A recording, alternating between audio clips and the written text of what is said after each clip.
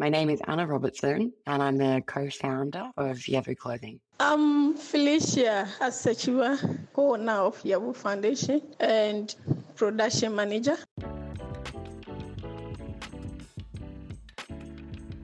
We're the Majority Group, and this is Style as Identity, where we profile the designers and founders whose mere existence shifts our understanding of the style status quo. We're your hosts. I'm Lola Cotero. And I'm Frankie Aquazum. And after years of settling for style that didn't represent us, we set out to find the brands that did. Join us each episode as we learn from brands that are an extension of their values, identity, and aesthetic. And because of them, we're seen and represented.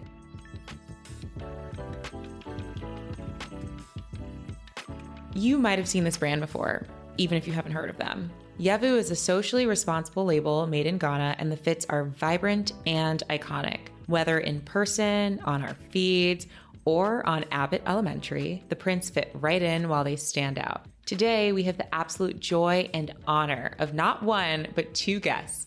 Anna Robertson, founder of Yevu Clothing and co-founder of the Yevu Foundation, and Felicia Philly Adwubi, co-founder of the Yevu Foundation and head of production at Yevu Clothing. Anna and Philly share how they harmonize as co-owners across a brand and a foundation, the significance of wax print, and how women who are part of Yevu are financially and professionally empowered. Now, we know the magic is not only in the prints, so see them for yourself. Text Yevu Clothing, that's YEVUCLOTHING, to us at the number 833-495-4773 for visuals. Okay, let's get into it. Hi. Hi, Lola. Hi, Frankie. Hi, Anna. How are you? It's good to see you. Good, thanks. Yeah, early here in Australia, but doing good, thank you. As co-founder of Yevu, what does your role look like? As co-founder of Yevu, I was one of the founding members about 10 years ago. These days, my role is really about running the Australian arm of the business, which is where a lot of our more commercial activities take place. So that involves running our content team and running our financial side of things to make sure that we're able to sort of cover our costs for the next few months.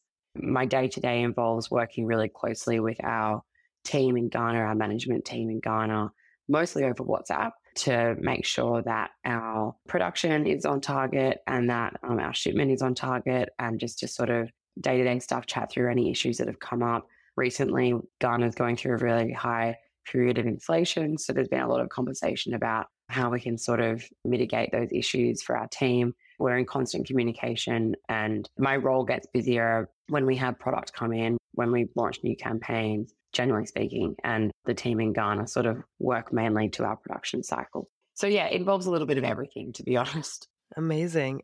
Thanks for sharing that. That is a lot to take on and handle. And that's only one piece of the business and the brand. And so you have a whole other arm in Ghana, and Philly, your co-owner, is responsible for that. So we'd love to hear a little bit more about how you two met and how this came to be.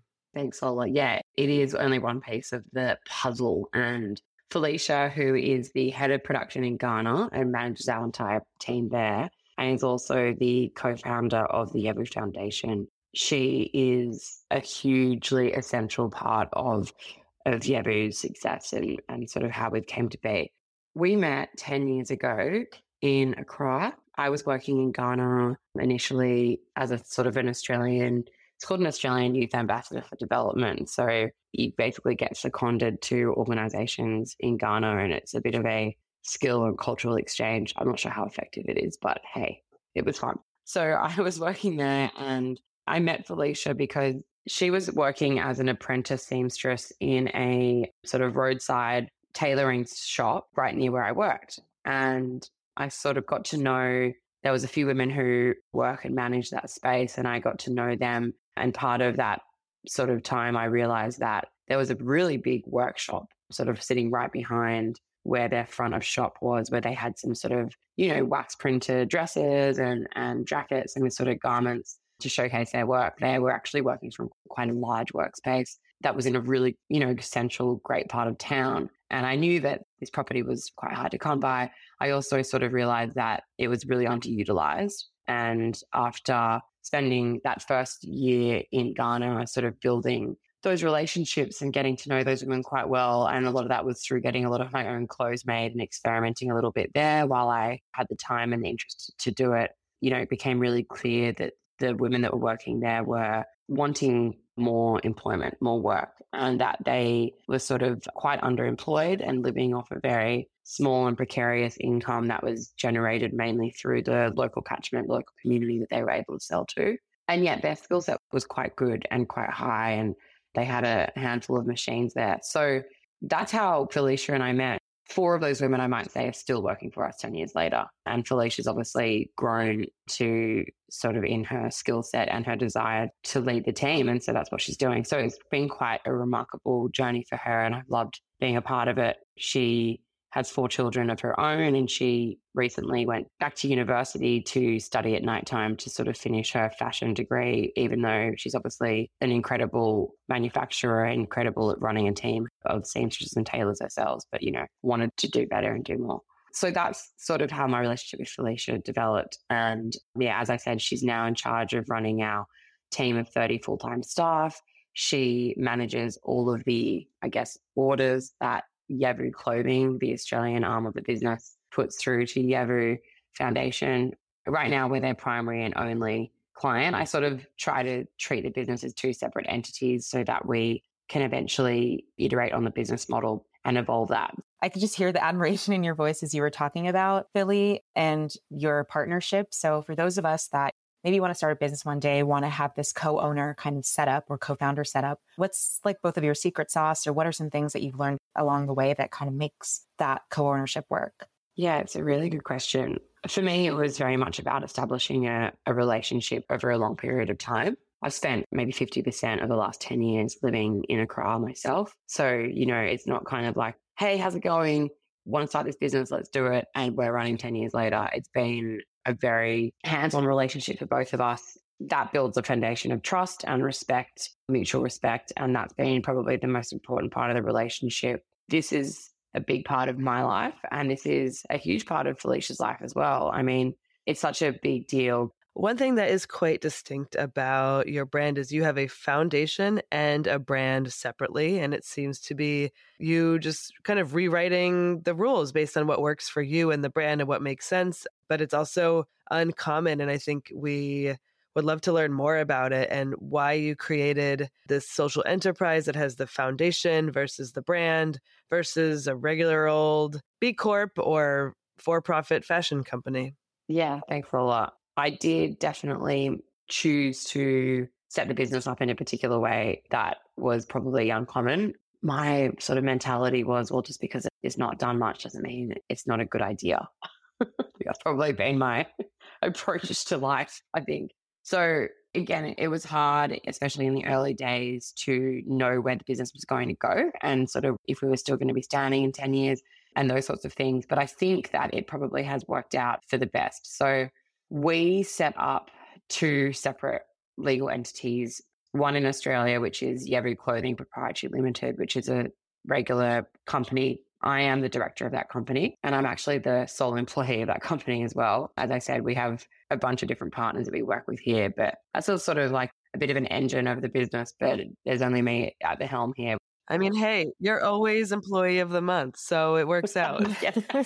Exactly. I'm always patting myself on the back. Great job, Anna. And then our Ghanaian arm is set up as a not-for-profit in Ghana. It's called the Yevu Foundation. I guess I think of Yevu umbrella up here and then the Yevu Clothing and Yevu Foundation sitting underneath it. So the Yevu Foundation is owned by both Felicia and I. Eventually, and probably very, very soon, I will no longer need to be one hand of that business. The reason why I said love the way I did was because I wanted the business to exist as essentially like a hybrid social enterprise. So I wanted the commercial activity of the Australian arm to be able to entirely fund the activities of the Yevu Foundation, whether that's through wages or through more social impact projects. Over the years, we've done some period poverty work in Ghana. Obviously, that's through procuring all of the materials that are needed, funding the workshop, utilities, machinery, all those sorts of things. And I thought it was a good, clean line to draw, because I think that we are a for-profit social enterprise, but there's no need for the Australian arm to draw a profit, essentially. Like, we need to fund our activities here, which definitely do get more expensive the more and more content and Facebook advertising we have to do. But I really wanted there to be a clear line between the redistribution of those funds back into the Ghanaian arm of the business, which is what we do weekly, monthly.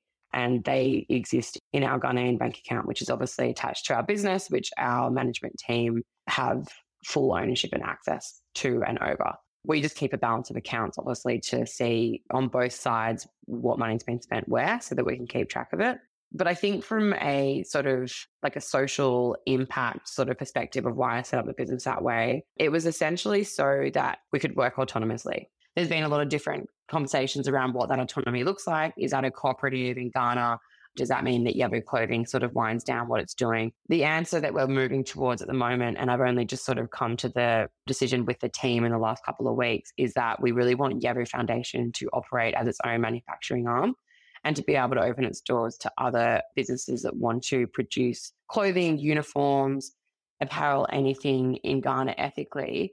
And so having spent the last sort of 10 years not only setting up that legal foundation so that that can happen properly, but also having ownership over the Ghanaian arm that's separate to me and separate to Australia is really essential in, I guess, having the team empowered and at a high enough capacity so that they can do that. The team in Ghana have a higher capacity than what we can provide work for at the moment. That balance has been shifting slowly over the last year. And so that's the position that I was waiting for this now next stage to kick off. And it's really exciting. The team are really, Felicia and our management team, George and Alberta, are really, really excited about this next phase. So they're now starting to look at, okay, where and how we're going to get these other revenue streams coming in. And I'm obviously a very big part of putting that strategy and that plan together. But by July next year, Yevu Clothing will be but one client of the Yevu Foundation, hopefully. So what you're saying is that if people are interested, they should contact the Yevu Foundation. Yeah, I mean, this isn't a sales pitch, but I suppose it's turned into one. Yes, if anyone wants to produce Ghana, and I actually put a social media post out about this only yesterday. So this is very, very new. Last time I spoke to you guys, I don't think this had been sort of like established yet. And definitely we are available and open to very high quality ethical manufacturing for any of your needs if you're looking at producing in the region, which you should, because it's a fantastic place to work. And one thing I obviously didn't mention earlier is that there is a really great textile industry and marketplace there. So that also is helpful. I will find a reason to need that. Well, you've got my number. So yes, thankfully. I'll put you in touch with the right people. You're right. Thanks for bringing up actually that we caught up a few weeks ago, because it is talking about this autonomy and this phase of empowerment you're in is exciting. Congratulations. And I think it's especially exciting having known about your mission. So when you first started, and don't let me put words in your mouth, but Yevu was working to economically empower women from Ghana's informal sector. And so let's spend some time on that, because I think it's important for people to know where you started in order to get to this phase of empowerment that you're talking about, just so we can really understand how special it is, specifically to how your mission has influenced like both people who work for Yevu, and you mentioned those 4 seamstresses that are still with you, all the way to how that mission influences how you reach your customers. So like how you manufacture as well as market. It became clear to me through sort of a lot of these conversations and getting to know women in this space, women in the marketplace, some of the women that were making my clothes at the time, that many of these women have been working in the informal economy, which makes up about 80% of all economic activity in Ghana. And very generally speaking, that is similar to other developing economies around the world.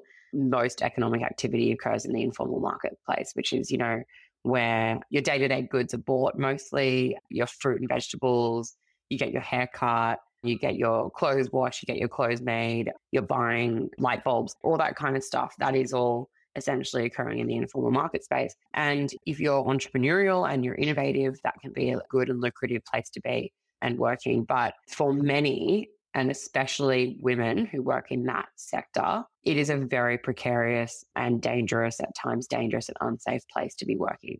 about 70% of the informal sector is made up of women. So, you've got the majority who are more vulnerable to underemployment, earning on or below the poverty line, unsafe working conditions, long working hours, and a moving place of work. There's this kind of idea of this unfixed place of work. And that can be especially difficult, obviously, for women with children. And so many of these women have children. So many of them are single mothers.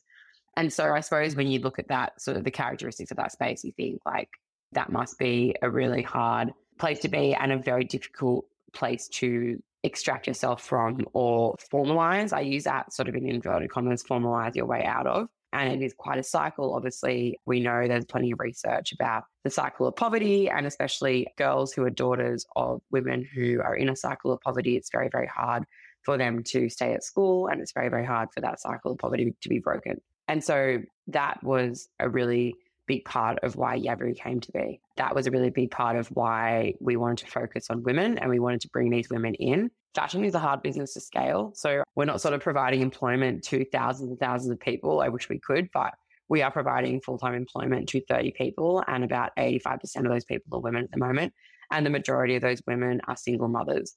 And so if we could grow that scale, I would love that, because I know that providing women with the skill set and the sort of capacity to be fantastic at their jobs and to then be able to earn a really good wage with social security and health insurance and a consistent safe place to work, that can be game changing for them and their families. One thing also that I didn't mention is that women also systematically are excluded from accessing capital and even bank accounts. I did work for a financial institution in Ghana to sort of help them set up a prototype for an accessible digital banking product a couple of years ago. And I learned a lot about how women are actually excluded from even just setting up a bank account. They're considered high risk. And that's just part of your know your customer KYC requirements of these banks. And that's just one small facet of the perpetual financial exclusion that women do face, especially those in the informal sector. I mean,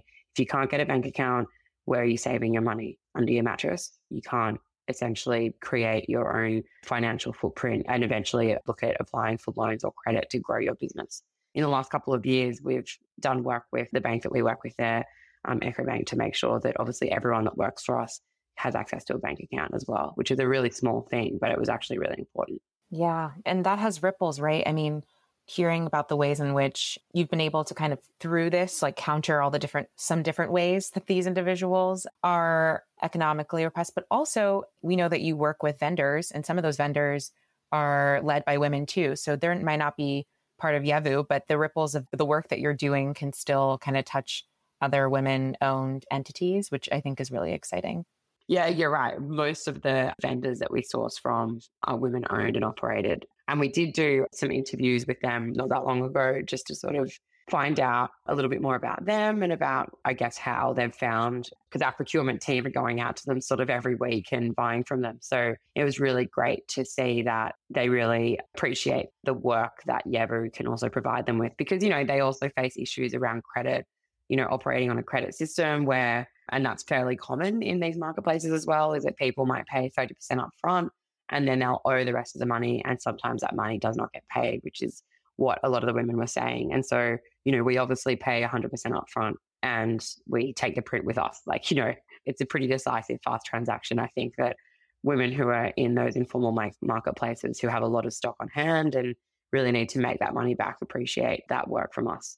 Thank you for sharing that. I mean, it does bring a lot of clarity into the distinction why the Yevu Foundation exists, because it does enable the team to scale and continue and flourish even beyond what the brand customer base is. So crystal clear. Pausing on your customer base for a minute. I mean, the brand is so visual. I feel like I discover that 1 in 3 friends of mine has a piece because I scroll through Instagram and I'm like, oh, they own this. And it's so visual that it's like very obviously comes from the brand or is a piece from you. And so I was wondering if you could share a little bit more about who is the Yevu customer and where are they? You're right, Lola. I can see a Yevu piece from a mile away. Well, even if it's one of our original pieces from 9 years ago or something, But right now, our customer base is in Australia, and that's just because that's where the brand has evolved. Before we even had an online store, we ran many pop-up and retail events in Sydney and Melbourne. And even actually, we did do one in London when I was feeling particularly energetic. So the recognition of the brand sort of began here. We started building that customer base here in the first few years of the business. So we've got about, I would say 70% of our customer base is here. And, like, I love seeing who is buying Yevu. We have a real mix of ages from 18 to 55. Like, if you look at our demographic, it really is quite wide. Predominantly, it is people who identify as women who are buying our clothing, and they are based in sort of all over the country and in all different types of work. Many creatives, many lawyers, many accountants who like to dress themselves up a little bit more excitingly on the weekend. I'd love to see Yevu in the courtroom. I want to see that prawn dress in the courtroom. I've seen Yevu on TV worn by an ABC presenter standing outside Parliament. Oh, we all have seen Yevu on TV.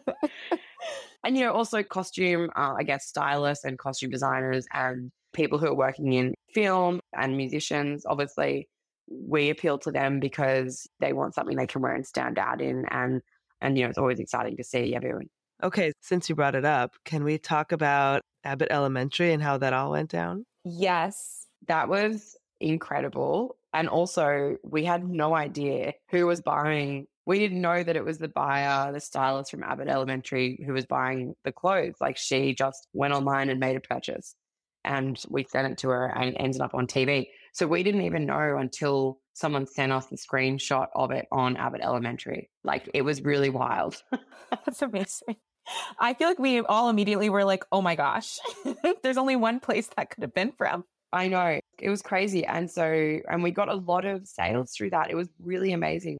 It was really cool to see that on TV. And it was a real buzz for the brand and for the team in Ghana as well. It was really cool. And then, that's sort of the larger demographic of customer that we have. And then obviously we have got a really big growing base in the US, which is really, really exciting. And we're sort of putting quite a bit of energy this year into the US, especially considering that, you guys have summer when we have winter and vice versa. So as a brand that's probably much more summer leaning, it's really nice to be able to play into the Northern Hemisphere summer a little bit and bring a little Yevu to everyone's lives. We like it. Play in this Northern Hemisphere. We're here. Oh, we will. So talking about how you're already here, but we are now more aware and excited to be in the presence of Yevu here in the US. It makes me think of your more intentional campaigns, because the Abbott Elementary is like, that was just a joyful, someone out there is wearing something that a lot of people can see. But you also, storytelling and framing your collections is a big part of how we even were attracted to Yevu. So we love to hear about, one, like how you do that, but two, like how intentional it is in terms of shooting in Ghana and having a local talent team there, all the way from people who appear in it to people who photograph and style it. Walk us through that. I love that question. Thank you for asking, because it allows me to talk about so many of the fantastic people that we do work with creatively in Ghana outside of our employment base and our workshop. To answer the first question, 100% intentional. Shooting and producing all of our creative in Ghana is 100% intentional. That was always what I wanted for the business. We've had some feedback over the years of like, oh, you should shoot like, in other places and like on models who are of different skin colors, and so we can see how it looks and all this kind of stuff. And I said, well, we will shoot in Ghana and we will use the models that are available to us in Ghana. And we're not going to change that for anything, because there's such an incredible pool of people there, and why would we not? And it shows the homage that we want to give to Ghana and to the fact that that's where the business is from and resonates from, and that we owe so much to that country. And so we shoot all of our campaigns in Ghana. We love to have a bit of fun with what we do. So we have shot in so many different locations, on the beach, at our favorite spots to go to drink beer, different bars, the marketplace, the factory, my house. We've shot we try to find little interesting parts of Accra to shoot in so that we can keep it local and make it a bit easier. But there's so many beautiful vantage points there. And obviously the color of the shooting in Ghana has this incredible light, and it makes the colors pop. It makes all of the greenery, the palm trees, the beaches and everything just look so beautiful, which they are. So very lucky to shoot there. And the main part of doing those campaigns is our team. And so we work with a photographer and art director called Joseph Abbey. He's basically been running our campaigns for the last, 4 or 5 years, I think. And before that, we definitely worked with different photographers there. Francis Kokoroko is one photographer that we work with quite a bit. He's more of a photojournalist. He works a lot for Reuters and BBC and those kind of big businesses now. We've been so lucky to work with so many great creators who have a great eye for what we're trying to do and the visual identity we're trying to create for our customer base. And, I think that's also been incredible considering that Abby, for example, he doesn't necessarily know our customer base that well, yet he's able to just understand and communicate through our clothing and his ability to produce a beautiful image and work with our models exactly what our global customer base love seeing and respond to. So it's really been incredible. So, he's been shooting on iPhones for as long as I can remember. He has recently started using a different camera where he's been able to produce such incredible images using iPhones to the extent that Apple actually reposted one of his images not that long ago to showcase him as a photographer, which was really cool. He also has a big hand in styling. So he does a lot of the styling along with our lead stylist, Tanani, and she is also incredible. And, they have a very fun job of being able to go to the marketplace and literally just pull the most insane things. And I'm like, that's not going to work. And then they put it on the model who's wearing a Yevu jumpsuit and it just looks incredible. So I think it's been really important to keep our campaign and our e-commerce in Ghana. We also have an e-commerce team that works separately to our campaign team because that's the point of the brand. That's creating jobs and opportunities as well for the people that we work with. And it's also giving an honest, true reflection of the place where we work. We want to appreciate culture, not appropriate it. And we think that it's really important to make sure that that imagery is produced there by Ghanaians through their vision. I played but a small role in those campaigns. I'm lucky enough to be in the country when they're shot because they are a lot of fun to work on. So I'm glad that you enjoy those images, and I encourage you to sort of click through and have a look at our actual campaigns on our website because you can see the full sort of breadth of what each campaign is about and what it looks like. And then also it gives you the opportunity to explore some of the personal work of the people that are part of our creative team, which is really cool too. Hell yeah. That's all I can really say. But yeah, I can't believe those were shot on an iPhone, first of all. Some of them, yeah. I can't distinguish. Maybe I just don't have the eye, but I really do like that intention behind why you do that. And I think it does make its way to us. So that's great. I'm so glad. I'll share this podcast with our team and they'll be so stoked to hear it. Absolutely. Thank you so much for the time today. And we can't wait to continue to watch you and the brand grow and continue to be your loyal customers. Thank you, Lola. Thank you, Frankie. All right. Now that we've heard from founder Anna Robertson, coming to us as close as we could get to live from Australia, we want to introduce you to her co-owner of the Yevu Foundation, Felicia Asechiwa, or as we affectionately call her, Philly. As Anna touched on, the two met back in 2012 when Anna was working in Ghana and Philly was taking an apprenticeship course in sewing. As the co-owner and head of production, Philly runs Yevu's operations in Ghana, leading her team of 30. And in chatting with Philly, we get deep into the process, learn what work on the ground is like, and Philly's hope for the future of Yevu. Okay, let's meet Philly. Hi, Philly. We would love to hear what managing production looks like. What are, to you, the things that you focus on and think about on a day-to-day and consider really important for someone managing production? And then also, how do you work with the team there? So how would you explain the different aspects of the team? You have seamstresses, you have the person who's sourcing the prints at the market. So how do you work with all of those people? We first source of print at the market. And some of the prints are also being ordered from a factory like printers. And after the delivery. All these prints have been sourced by the operation team. And when they deliver it to the workshop, we wash all the prints and before we start the cutting. So the production, we have the cutting session.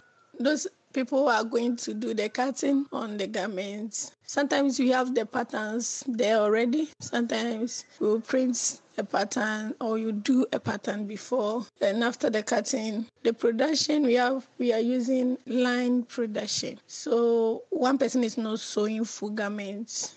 It's passing through its production line. After the production, after the sewing, you send it to the QC, which is quality control team. They will check the stitches, label whether it's face correct, whether the stitches is secure, whether the hem, the measurement to hem, the length is accurate, everything before we send it to ironing. And the ironing team also, they do the ironing alongside the sewing.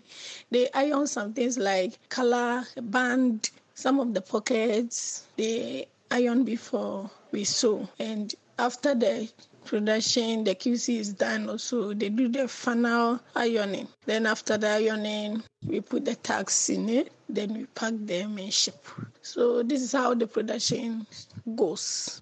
Philly, wow, that's a lot.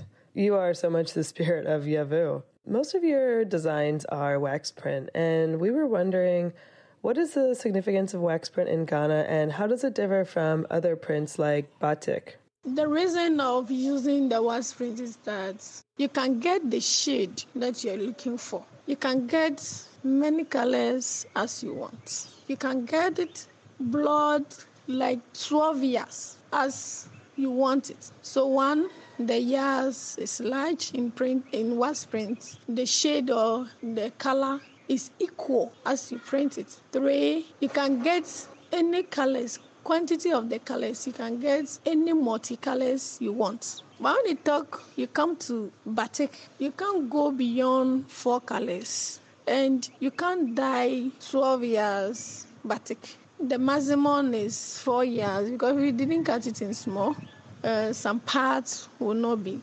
dyed. And also, because you are doing it 4 years, it is difficult to get 3 or to get the same shade.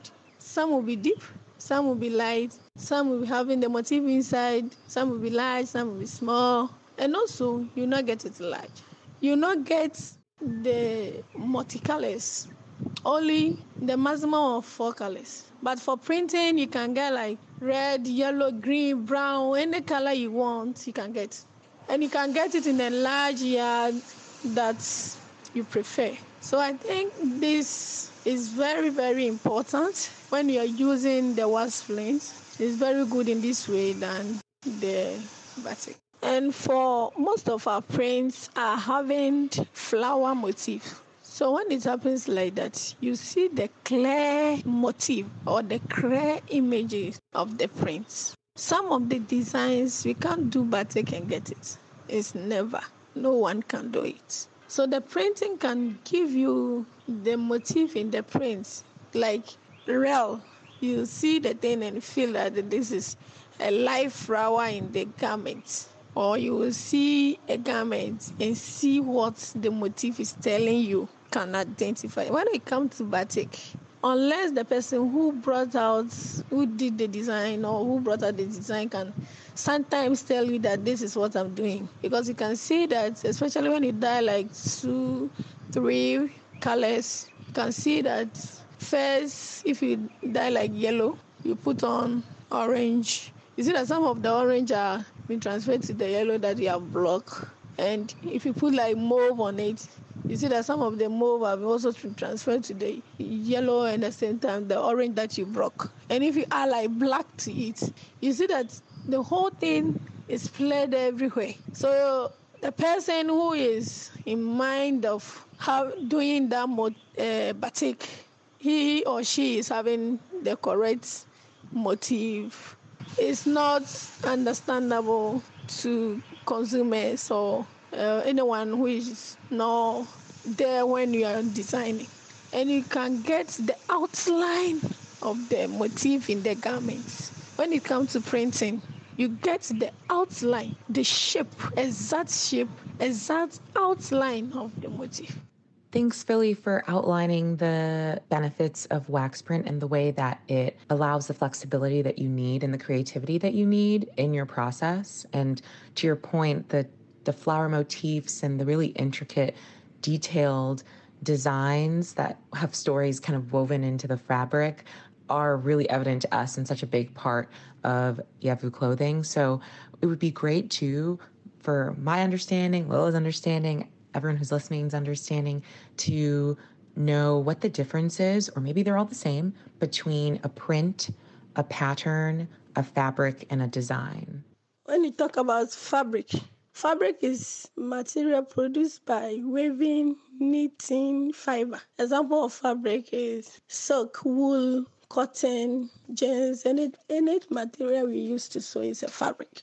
Either printing, either batik, either jeans, either silk, either velvet, either lace, any material is a fabric. But when you talk about printing is by using mechanical process to transfer motif or design to a plain fabric or a plain fabric. Plain fabric means fabric without design. It can be plain blue, plain white, plain any color without any dot or motif inside. So the printing transfers motifs or design on the plain fabric using mechanical process. So that's it.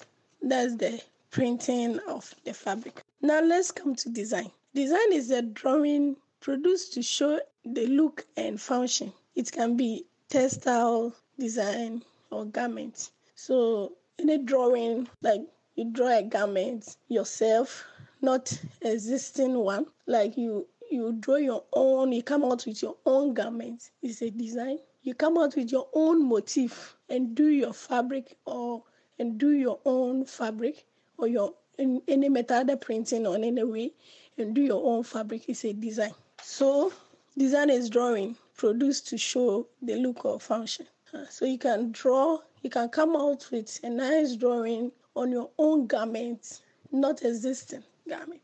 It means it's your design or your own motif used on a fabric is your design. But when it comes to pattern is repeating decorative design on a material. And the reason for doing pattern is, especially when it comes to garments, to repeat the same measurement or exact measurement. Like what's example, you are cutting like 100 medium in a particular garment. And you don't have a pattern. You are cutting it freehand. You are using measurement tape to cut it freehand. You cut first one. The second one, you see that it will be slightly different. Third one, you see that there will be differences in each of them. But if you have pattern, you just lay it out. You place your pattern on it. Then you cut all at a time, or you cut medium from this fabric, cut medium from different fabric. You get a set measurement because you're using pattern. And when it comes to a textiles or fabric, if you didn't do pattern before doing your fabric motif, you realize that when the motif started, it started in small and gradually it's coming to big, small, big. It will not be uniform. It will not be equal. So pattern is very, very important. Help you to repeat the same design or to repeat the same measurements of your garment. Thanks for that. It really shows how interwoven all of these terms are and how they build off one another. All of your prints are sourced in Ghana. Was this a decision you made at the very beginning? And what do your relationships with local wholesale vendors look like?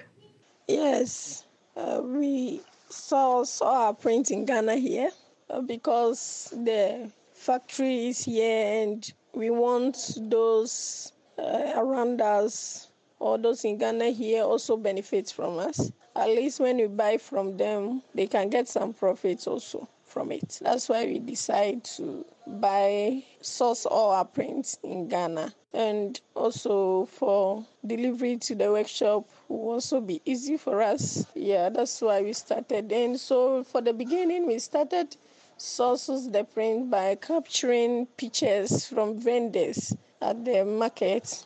Then we later select the prints that we want to buy. Then we buy them from the vendors. That's what we have been doing. So the vendors are happy for us buying from them. And though we don't get, sometimes it's a challenge for us to get the mass to buy like 100 pieces, but we get them like 2 or 3 vendors, we get it from them. So now we selected a company in Ghana here who are printing printers. So we started ordering from them the factory straight, and we are buying from them. And they are also happy for us buying from them. So the relationship with them is very great, both the vendors in the market and the printers company. It's cool to hear about your partnership with the vendors as well as the printers because it's mutually beneficial and it's kind of like a cycle, the way that you all produce and feed into each other. And, for us as consumers, Yevu's designs are a dream. You fall in love with them the minute you see them. So what visuals do you or members of your team look for when you source prints? And where do the ideas for designs come from? What stories do they tell? And then eventually, how does your production process turn those designs into garments? Most of our print designs, we developed the idea through our founder, which is Anna Robertson. He checked the motif. At first, we are buying some of the print with motif, which is understandable. Some is having like fan motif, others is having prawns, horse. Some also is having name, and we used to try the market and see. Some is having flower, roses, and other things. So we realized that the consumers or the customers, they need more flower prints. They choose some of the motif that is their favorite. So now we decide to focus on the print which is moving for our production. Some of our popular prints are prawns, monochrome, roses, and we have that print, which is our popular print. So, and sometimes too, we look for colors. It's also, that idea also come out with Anna by maybe this range we will choose more pink prints. Maybe some range also we select more orange print. Some range we select more white. So all ideas being coming by. Sometimes through all that, we used to try the market and knows the consumers' wishes or the customers' desire. Then we will go ahead and do it. So how we turn it to garment is sometimes we check the motif. As we are cutting, we follow the motif in the print before turning it to garments. Some of the motif, you have to put it horizontally, others vertical, others in diagonal form based on the motif we are having. So that all this to turn the design on the print to a garment, that one is the work of I and Anna doing that work. So this is how we turn our designs in the print also to garments, by considering the motif in the print and considering also the layouts, the pattern layouts. Appreciate the detail in this. And it makes me wonder, there's so much thought and planning that goes into the creation of each piece. Could you share a little bit about the ways in which you've evolved your operations and team as your business has scaled? Okay, what I do is, if a new style comes, I pass the workers through a training to know how we go about the design, the new design, or the piece which have come out. And through the training to know how we go about it, the sewing, how we check it, how we fold it and pack everything. And also for the team or for the workers, I decide or I have another plan being passed them through. I sometimes change some people from the production room to the QC. I change some people from the production to cutting, some people from production to ironing, based on how you work, based on how careful you are.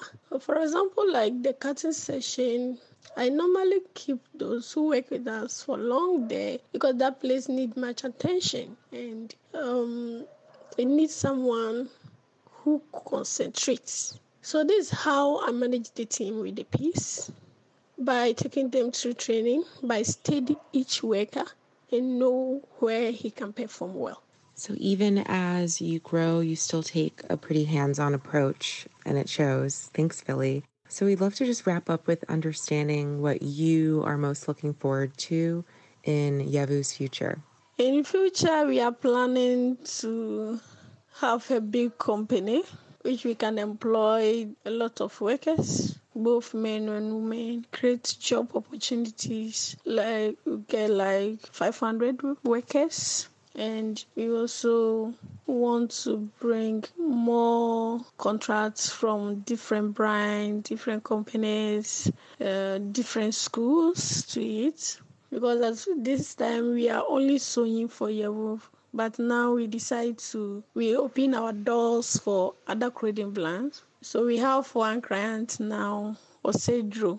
They have been sewing from us, and we send a lot of proposals. We want to also open a WhatsApp marketing, and we also want to open a separate website and make sales also in Ghana. So this in future what we are planning for. All our incomes come from Australia, sales, our utility, our rent, our wages, all the expenses. It comes from the sales we make from the online Australia. So now in future, what we have planned is to bring in other incomes so that it can hold brief and it can take some burdens from the Australia income, being a helping hands to the Australia income. That's sewing for other clothing brands, schools, hospitals, institutions, and so on. Aiming to make the business big, having over 500 employed, over 500 workers, creating job opportunities for others. So this is what we are aiming for. Okay. The invitation has been made. Anna said it, Philly said it. Yevu Foundation is ready to work with all you brands out there that want to collaborate and partner. So hit them up. I would DM them on Instagram. Their handle is Yevu Clothing, YEVU CLOTHING. And make it happen. Tell us about it. Can't wait to see that all the things everybody comes up with and makes and brings into the world together. So let's do this. Thank you, Philly. Thank you, Anna. Thank you, Philly. Thank you, Anna. Appreciate the time. Bye. Okay, next episode, we interview the last brand, Fatra, under our theme of materials and of the entire season in general. Is Fatra a brand, a movement, a mindset? Fatra's founder, Akila, to me, is a goddess that spans space, time, and textiles, and we're ready for you to meet her and decide for yourself. See you next time.